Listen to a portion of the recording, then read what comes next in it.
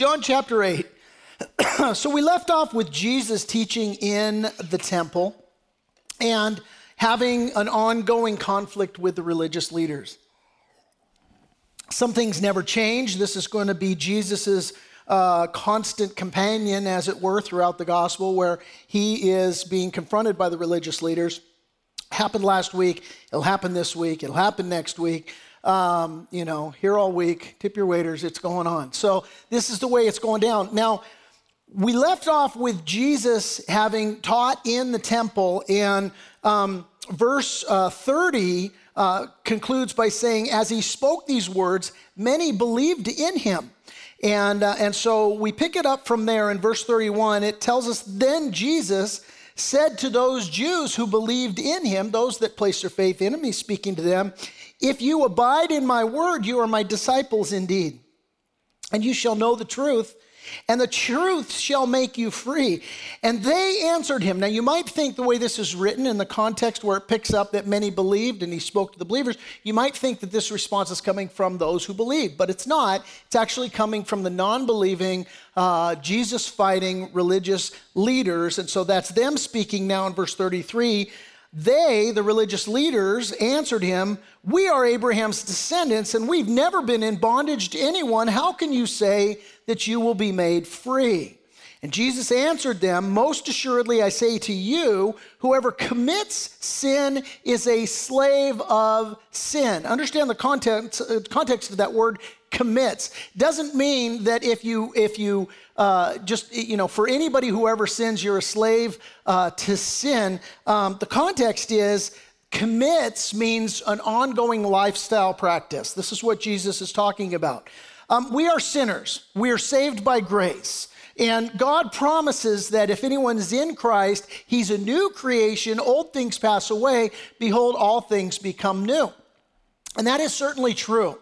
But the process of this transforming process, this refining process, this sanctifying process, I'll use a $10 Christian doctrine word, sanctification. Salvation is a free gift. It's yours for the asking. The moment you surrender to Jesus Christ, you become a recipient of his work on the cross. Your sins are cleansed. You are forgiven. You are made a new creation in Christ. But then the work of ongoing transformation takes place, and we call this sanctification. And this is also Jesus's work, just as the cross of Christ was Jesus's work to take your sins upon himself, so also sanctification, this ongoing work of being made like Jesus and daily dying to sin. This is the ongoing work of Jesus in your life and through your life by the power of the Holy Spirit. And so it's not like you come to Jesus and all of a sudden you stop being a sinner. You are a sinner. We are all sinners by nature and by choice. But God promises us to transform us and to make us like him in a daily walk with him. He who began a good work in you will be faithful to complete it. That's what the Bible promises.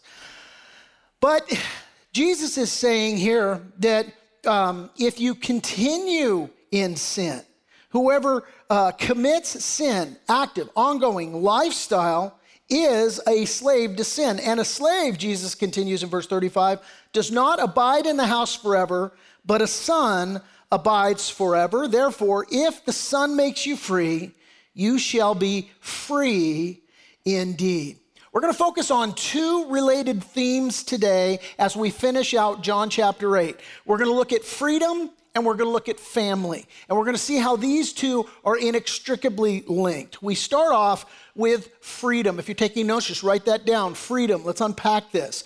Jesus begins with the simple premise that the truth will make you free. And the basic implication of this statement is this, that not everyone is free. Not everyone is free. Last week we made the observation that the world that we live in is in darkness. Isaiah the prophet said, woe to those who call evil good and good evil, who substitute darkness for light and light for darkness, who substitute bitter for sweet and sweet for bitter. And this is the world that we live in. It's a world that does this routinely. It's a world that celebrates the shameful. It is a world that has parades for things that it should be having funerals for. And it is a world that laughs when it should be mourning and crying. And the absolute heartbreaking thing about all of this, we looked at this last week, that the Bible tells us in 2 Timothy chapter 2, verse 26, that the lost world does this because they have been taken captive by Satan to do his will. And so Jesus says here that mankind needs to be set free, and that freedom comes through truth. But as the saying goes, not everybody can handle the truth. Right? And this is what these religious leaders demonstrate. Look again at verse 33. Their response, Jesus tells them that the truth is going to set you free. And they answered him, we are Abraham's descendants. We've never been in bondage to anyone. How can you say that we will be made free? Let me simply tell you, this is a lie. This is an absolute lie, and it's a lie on many levels. The book of Judges tells us that the Jews, in fact, had been enslaved up until this point. They'd been enslaved many times. The 10 northern tribes, they were carried away captives by Assyria. The 2 southern tribes had been carried away by Babylon, right, and enslaved there in Babylon for 70 years. And as well, at the time of this writing, when Jesus is having this conversation with them about being made free, who is now occupying Israel? Rome. They are living under Roman occupation at Jesus saying this. So on the face of it, their claim that they've never been in bondage is simply not true. The second reason that this is a lie when they say we've never been in bondage, well, yeah, you have. You were in bondage many times in your history. But the second reason it's a lie is because there's a greater issue of freedom in general.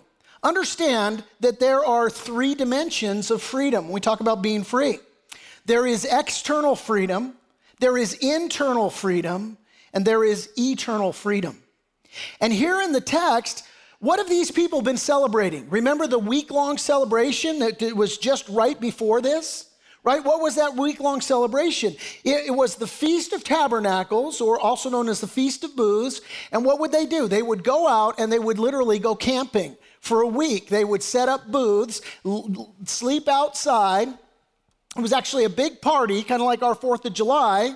And the whole attitude was they were celebrating how God had set them free from their bondage in Egypt, right? How God had provided for them through their wilderness wanderings.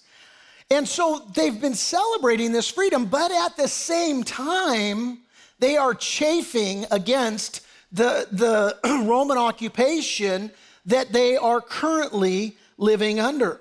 And at this moment, it's infringing on their external freedoms, so much so that it taints everything. They see everything in their world through this lens of the idea that we're in bondage to Rome, and we don't want to be in bondage to Rome. We want to be set free.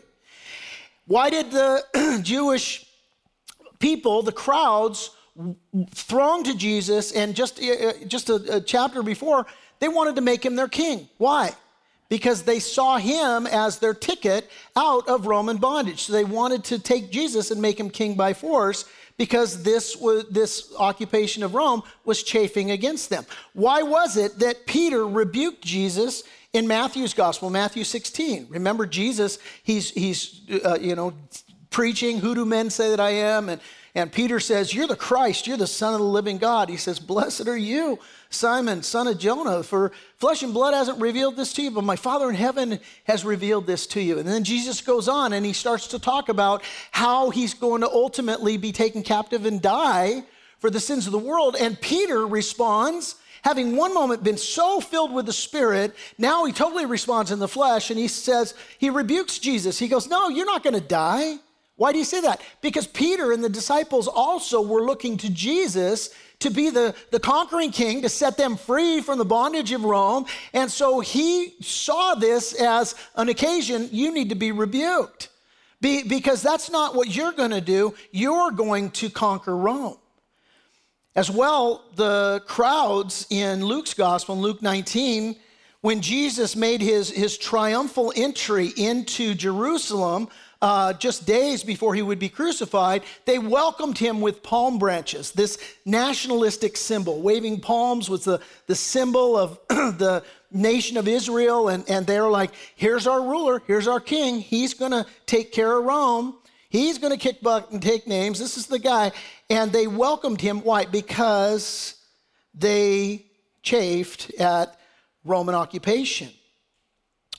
So even as they are insisting that they've never been in bondage to anyone, it is simply not true. Listen, there's more than external freedom. There's also internal freedom. And not only are these religious leaders not free externally, listen, they are not free internally. They are filled with murderous wrath and covetousness. Jesus, he said as much in a parable that he told in Matthew's gospel, Matthew 21. He told a parable about vine dressers. And the basic idea of the parable was this, that there was a vineyard owner, and he had basically put servants in charge of his vineyard, and their job was to work and to tend it and to produce fruit for his benefit. But they did it for themselves. They in covetousness, they said, we're going to treat this thing like we own it. And it's a picture of how the religious leaders were handling the people of Israel and the religion in general like it was theirs, like it was their thing. This is our little kingdom, and we're going to be in charge. And so Jesus, in telling the parable, he basically says that this vineyard owner, he sent all kinds of representatives to come to them one by one and basically tell them, look, you guys are out of line and you're acting like you own the place and you don't. And one by one in Jesus' story, they would beat these messengers and in some instances, they killed some. And so then it culminates in the story in Matthew 21, verse 38. It says, but when the tenant farmers saw his son coming, they said to one another, here comes the heir to the estate. Come on, let's kill him and let's get the estate for ourselves. So again, not only are these religious leaders not free externally, they are not free internally. And you say, okay, well, what's that got to do with me? Well, today you might be here and externally you're free. And people want to debate that right now, right? What are you talking about? Freedoms. Our freedoms are under attack and we're not even supposed to be here and, and all of this stuff. And there's all of this. You're free, okay? And you're free externally, but yet internally, maybe you're here and you're actually in prison. You're imprisoned by guilt or by shame or by regret for things that you have done. Or you're imprisoned by anger and bitterness because somebody has done something against you. Or maybe you're here today and you're imprisoned by anxieties and fears, by things that you have no control over. And just like the people in our text, maybe this internal imprisonment that you're living in taints everything in your life. So much so that the result, practically speaking, is that you're not free, that you actually are in bondage. You're in bondage to anger or to bitterness or to guilt or to shame or to regret, or you're in bondage to anxiety, or you're in bondage to fear, or the worst kind of a bondage that you could be under is that you think you're free and you're celebrating your freedoms, and actually you are enslaved to that freedom that you're celebrating. We see the effects of this all around us today. Maybe you're living with the effects of this. Right now, depression, suicide, drug and alcohol abuse are at an all-time high. You know what else is at an all-time high right now? The prescription of specific medications. Do you know 3 of the most prescribed medicines in the United States right now are Vicodin, Xanax, and Zoloft? In case you don't have your PDR, your physician's desk reference handy to remind you of what all these are, Vicodin is for pain, Xanax is for anxiety, and Zoloft is for depression. What does that tell us about the land of the free and the home of the brave? The people aren't free. They're not free. They're hurting. They're broken. They're beat up. And maybe that's you today. Why? Because you're in bondage internally. And the key to freedom that Jesus says is truth. Truth that centers on that third aspect of freedom. Remember, there's external freedom, there's internal freedom, and there's eternal freedom.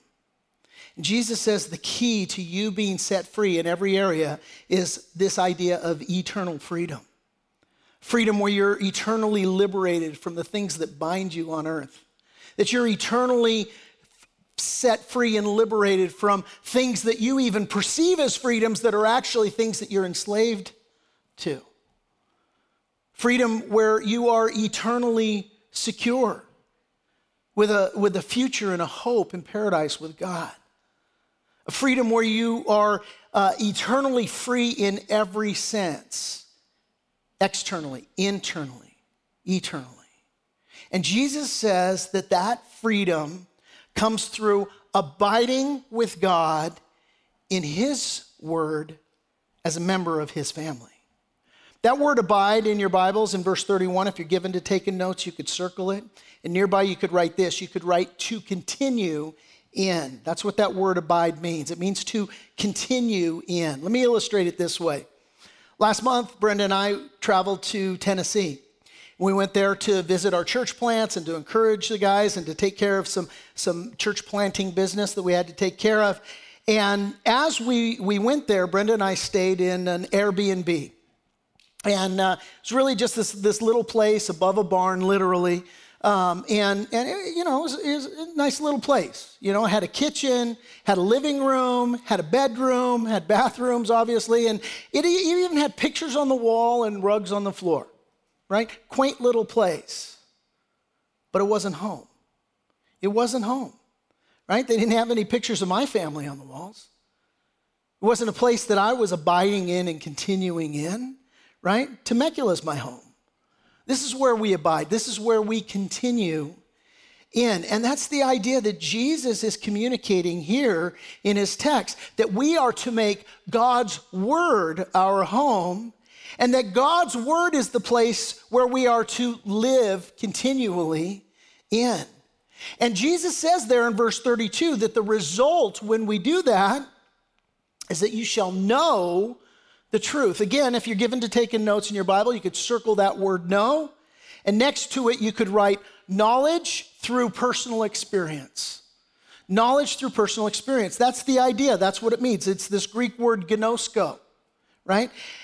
And the idea is that rather than knowing the personal experience of the world's lies and the consequences of the world's lies, which frankly, some of us are experiencing today, handcuffed to it.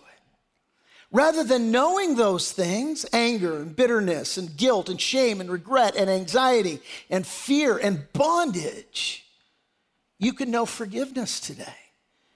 You can have cleansing of your shame. You can have hope and joy that walking in the truth brings.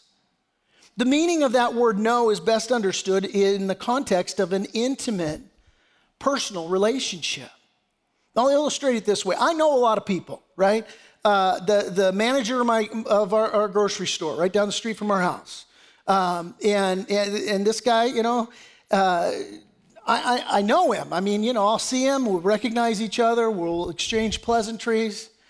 I've got a gardener. He cuts my lawn every week. I know him, right?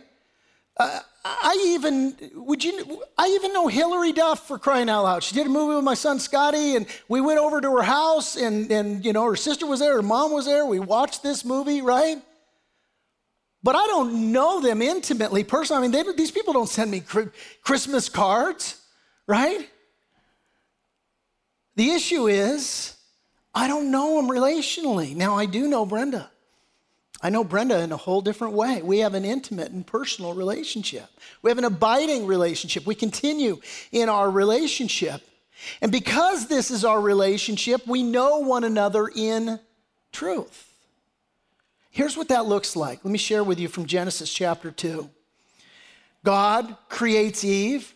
He creates her out of out of Adam's rib, right? He could have created Eve from anything. I mean, he created Adam out of the dirt. He could have created Eve out of the dirt. He could have created Eve just out of thin air, like he created the universe, right? Let there be light. He could have done that. But instead, he chose to create Eve from Adam's rib. And he did that for several reasons. And Adam gets the memo in Genesis chapter 2, beginning in verse 23. God brings Eve to him, and Adam says, this is now bone of my bones and flesh of my flesh. She's a part of me. Those of you that have kids, you know this experience, right? How your child is born and you trip out. I remember Megan born, and I just absolutely was tripping out as I held this baby, just going, this is part of me. Like it just blew my mind. And Adam says, this is bone of my bones, flesh of my flesh. She shall be called woman because she was taken out of man. And God brings it to him. He's like, whoa, man, look at that, right? Woman. Therefore, a man shall leave his father and mother and be joined. That's the idea. Be joined to his wife, and they shall become one flesh. Continue in, abide in. And the very next verse says, and they were both naked, the man and his wife, and they were not ashamed. Naked literally, physically, yes. But it also speaks of a nakedness, of nothing hidden. We are I'll never leave you. I'll never forsake you. We are one flesh. We're united. And that phrase, I'll never leave you, I'll never forsake you, it should sound familiar because this is what the Lord says to us. God himself has said, Hebrews 13:5, I will never leave you nor forsake you. And the point that Jesus is emphasizing here is that as in marriage, true freedom comes through relationship. A relationship where we abide in him and he in us. A relationship where we abide in his word. A relationship where the truth of his word informs our actions and our beliefs. Where we experience true freedom, external freedom, internal freedom, eternal freedom. Now, I told you that there's two related themes today. There's freedom and there's family, and they're inextricably linked. We continue now with the Jews replying to Jesus, and Jesus going back and forth with them. And you're going to notice that the focus now turns to family. I'm going to read through the end of the chapter, and then we'll come back and we'll discuss it. So Jesus concludes, if the Son makes you free, you're going to be free indeed. And they have responded, well, we're Abraham's descendants. And Jesus says, I know you're Abraham's descendants. But you seek to kill me because my word has no place in you. I speak what I have seen with my father, and you do what you have seen with your father. Talking about family. Whose family are you a part of? And they answered and they said to him, Abraham's our father. And Jesus said to them, if you were Abraham's children, you'd do the works of Abraham. But now you seek to kill me, a man who has told you the truth, which I heard from God. Abraham didn't do this. You do the deeds of your father. And then they said to him, we were not born of fornication. We have one father, God. And Jesus said to them, if God were your father, you would love me. For I proceeded forth and came from God. Nor have I come of myself, but he sent me. Why do you not understand my speech? Because you're not able to listen to my word. You are of your father, the devil, and the desires of your father you want to do. He was a murderer from the beginning and does not stand in the truth because there is no truth in him. When he speaks a lie, he speaks from his own resources. The idea is he speaks his own native tongue, for he's a liar and the father of it. But because I tell you the truth, you do not believe me. Which of you convicts me of sin? And if I tell the truth, why do you not believe me? He who is of God hears God's words. Therefore, you do not hear because you're not of God. And then the Jews answered and they said to him, do we not say rightly that you are a Samaritan and have a demon? Dude, you're high, man. You're messed up. And Jesus answered, he says, I do not have a demon, but I honor my Father, and you dishonor me. And I do not seek my own glory. There is one who seeks and judges. Most assuredly, I say to you, if anyone keeps my word, he shall never see death. And then the Jews said to him, now we know that you have a demon. Abraham's dead, and the prophets. And you say, if anyone keeps my word, he shall never taste death. Are you greater than our father Abraham, who is dead, and the prophets are dead? Do you make yourself, who is it you make yourself out to be? And Jesus answered, if I honor myself, my honor is nothing. It's my Father who honors me, of whom you say that he's your God. You say he's your God. But didn't God the Father speak at my baptism? This is my beloved Son, in whom I'm well pleased. Yet you have not known him, Jesus continues, but I know him. And if I say I do not know him, I shall be a liar like you. But I do know him, and I keep his word. Your father Abraham rejoiced to see my day, and he saw it and was glad. And then the Jews said to him, you're not yet 50 years old, and you've seen Abraham? Like that cat's been dead hundreds of years. Who are you kidding, is their attitude. And Jesus said to them, most assuredly, I say to you, before Abraham was, I am.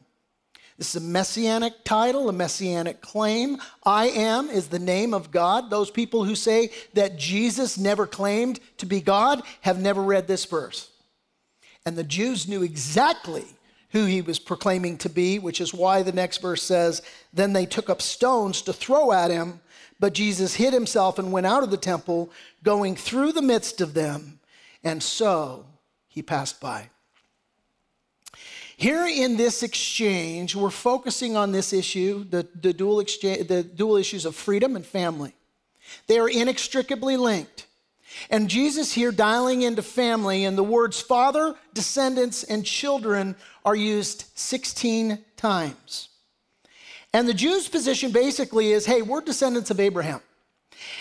And so they see themselves as true children of God's promise to Abraham. Here's the promise that was given, is Genesis 17, verse 7. Jesus said, the Lord God spoke to the nation of Israel, to Abraham. He said, I will confirm my covenant with you and your descendants after you from generation to generation. This is the everlasting covenant, that I will always be your God and the God of your descendants after you. And so the Jews, their position, they're now asserting that not only are they free, but that they are legitimate children of God. They say there in verse 41, we were not born of fornication, but we have one Father, God. No doubt this is a dig at Jesus' paternity, right? And it is a flat rejection of Jesus' virgin birth. And let me tell you why that's important. The virgin birth is implied throughout the Old Testament, and as early as Genesis chapter 3, verse 15, where we read that the seed of the woman would be the victor over Satan and sin. And as well, Isaiah expressly prophesied, saying that the virgin will conceive a child, she will give birth to a son, and will call him Emmanuel, which means God with us. Why is this important? Because the nature of the entire human race is steeped in sin. Every human birth that has occurred on this earth, from Adam onward, from Adam's children that he and Eve would conceive, and every child born thereafterward, has been born a sinner because Adam and Eve fell into sin. And our Savior, in order to qualify to demonstrate his own love for us, and this, that while we're yet sinners, Christ died for us, for Jesus to be an acceptable sacrifice in giving his life as a ransom for many, Jesus had to be perfect. He had to have no sin. 2 Corinthians 5:21, he made him who knew no sin to be sin, or to become sin for us, that we might become the righteousness of God in him. And what is necessary is what we celebrate at Christmas, that God has come to dwell with us. Jesus, fully man and fully God.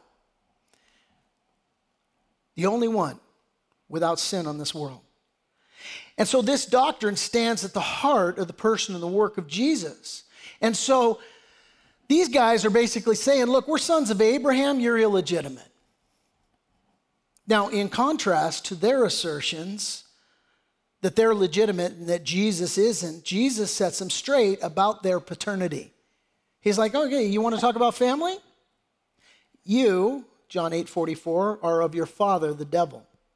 And the desires of your father, that's what you want to do. He was a murderer from the beginning. And he doesn't walk or stand in the truth because there's no truth in him. When he speaks a lie, he's speaking his native tongue. He's speaking from his own resources, for he is a liar and the father of it. See, these Jewish leaders who claim to belong to Abraham, they're very much unlike Abraham. That's what Jesus is saying. He's saying, look, you're laying claim to being the descendants of Abraham. You're nothing like him. Abraham was known as the friend of God. You want to kill God. Abraham listened to the truth and he obeyed it. You guys won't listen to the truth. You're rejecting the truth. I like what Warren Wiersbe said in his commentary. He said, Satan's children may be well versed in their religious traditions, but they have no understanding of the Word of God. And the issue here is family. And the question is, who's your father? Again, Warren Wiersbe, the worst bondage is the kind that the prisoner himself does not recognize as bondage. He thinks he's free, and yet he's really a slave. And I just ask the question, does that apply to you today? There's external freedom, there's internal freedom, and there's eternal freedom. And you may be among those who are celebrating, hey, I'm free, and yet deep down you know that you're in bondage. Jesus explains here that the difference between spiritual freedom and bondage, it all hinges on who's your family. Are you a slave or are you a son? Notice again verses 34 through 36. Jesus answered them, most assuredly I say to you, whoever commits sin, whoever is ongoing lifestyle of sin, is a slave of sin. And a slave does not abide in the house forever, but a son abides forever. Slaves, they get no inheritance. The master dies. What do? They get nothing. They get nothing. They bought and sold like a commodity. The son, the master dies, he receives an inheritance. And Jesus is saying, look, you got to answer the question. If you're a slave or if you're a son, and it all comes down to family. Therefore, if the son makes you free, you'll be free indeed. Jesus, at the end of this gospel, he's going to be talking to his disciples. And he will give them this promise. Let not your hearts be troubled. You believe in God, believe also in me. In my Father's house are many mansions. And if it were not so, I would have told you. I go to prepare a place for you. And if I go and prepare a place for you, I'll come again and receive you to myself, that where I am, there you may also be. Why? Because they're not slaves.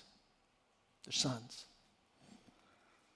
I'll give you 3 questions as we close. And then as we close, I'm going to lead us in prayer. And as always, as we consider, man, this issue of freedom. And am I in bondage? And it comes down to paternity. It comes down to family. And I give you the invitation. Do you want to know the Lord God as your Father? I give you an invitation to surrender your life to him. That may apply to some of you in this room. It may apply to some of you in some of our on-site campuses. It may apply to you watching online. And I'll give you that opportunity in just a second. But 3 questions as we close. I pray you'd write them down, take a walk with them this week. Question number 1. Jesus was speaking about true spiritual freedom, but the religious leaders were fixated on political freedom. And I want you to think now, 2020, this issue of political freedom, what can you learn from that? Second question, as I contemplate the word abide, where do I abide? And last question, am I living as a son or am I living as a slave? Jesus came to set you free.